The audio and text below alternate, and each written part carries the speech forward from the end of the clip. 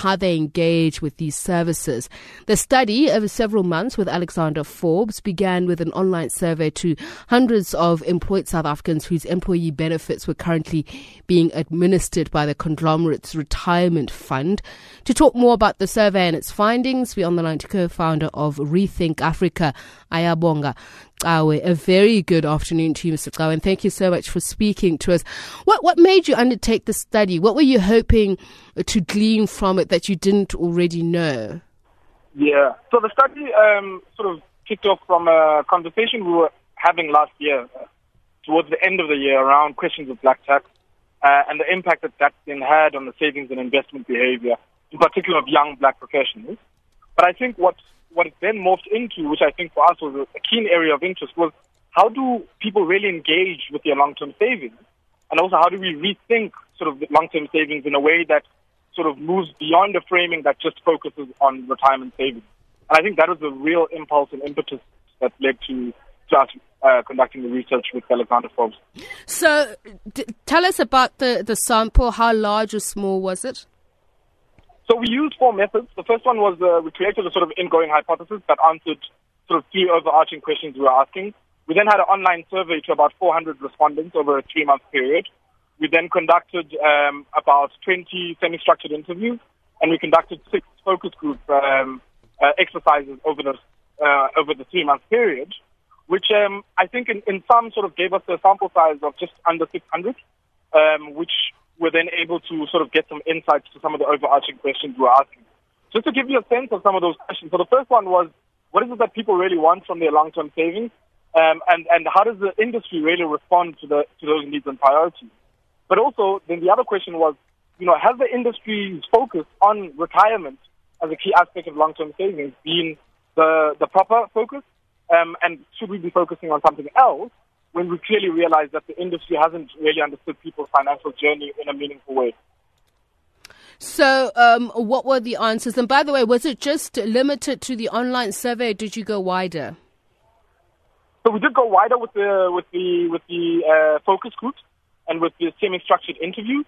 And what we tried to do, especially with the online surveys, was to actually hone in on a segment which was between the ages of 20 and 38, because we felt that would be the future of the retirement industry as a whole.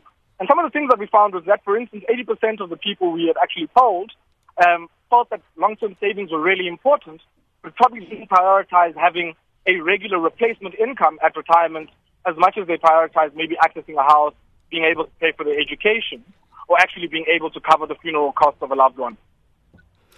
Now, just in terms of the findings, what was new? What did you find that people wanted to... And first of all, can people save? Do people save? Well, it seems that, against the common knowledge, people actually do save. But they probably don't save in the conventional sort of, Western approaches that we often sort of pigeonhole people into. So we found that there's a major sort of use of informal saving platforms and avenues alongside people's engagement with formal saving products and formal saving and lending products. One of the other things that we found was also that people were beginning to place a strong emphasis on moving away from the role of their employers and actually prioritizing themselves and in many ways sort of new players in the financial services industry more broadly as the conduit for some of the long-term savings tools and programs that they felt would speak to some of their needs.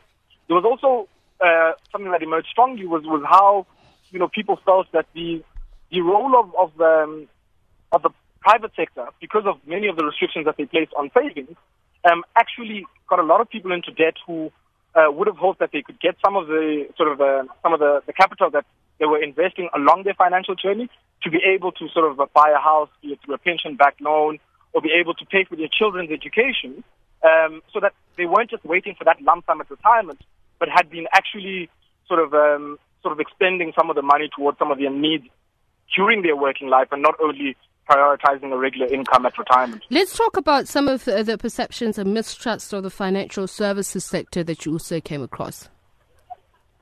So, one of the myths in particular was one of the sort of a nuclear expenditure.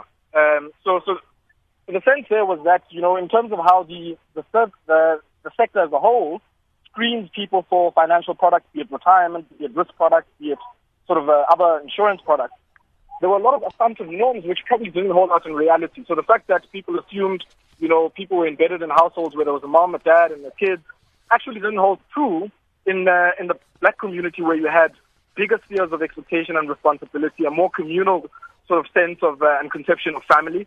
But then there was also the question which was underlying a lot of the policy reforms that sort of stalled in February, where the assumption, which is driven by a middle-class bias, was that people, by the time they retire, have actually sort of completed all of the expenditures. They've paid off their debt, they've sent their kids to school, they've paid off their car, they've paid off their house. And so the only real financial need they would have after retirement is a replacement income.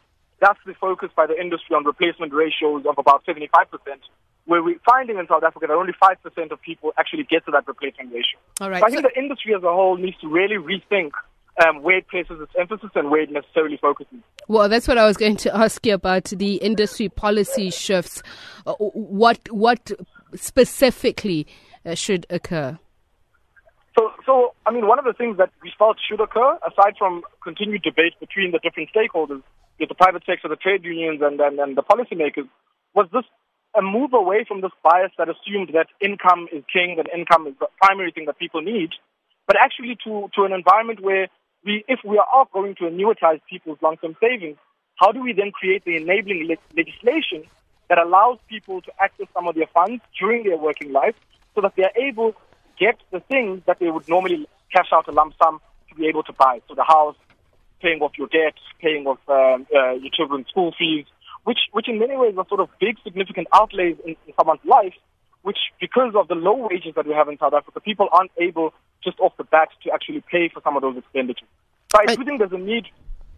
Okay. Oh, sorry. No, that's fine. Ayabonga, I actually wanted to end by asking you to please just tell us about Rethink Africa. What exactly is Rethink Africa? So that's what I said. Rethink Africa is sort of a youth-led policy research and advisory organization. We're a social enterprise, so we're a non-profit. And we do policy advocacy and research, and we also do a lot of thought leadership work around questions of economic and development policy. So I think this engagement that we had over the last 6 months really sort of fitted into that focus, especially from a social protection and sort of social development policy perspective. All right. And I think, all of our attempts are really trying to create a robust social protection regime that's able to provide an effective safety net for our people. I've always been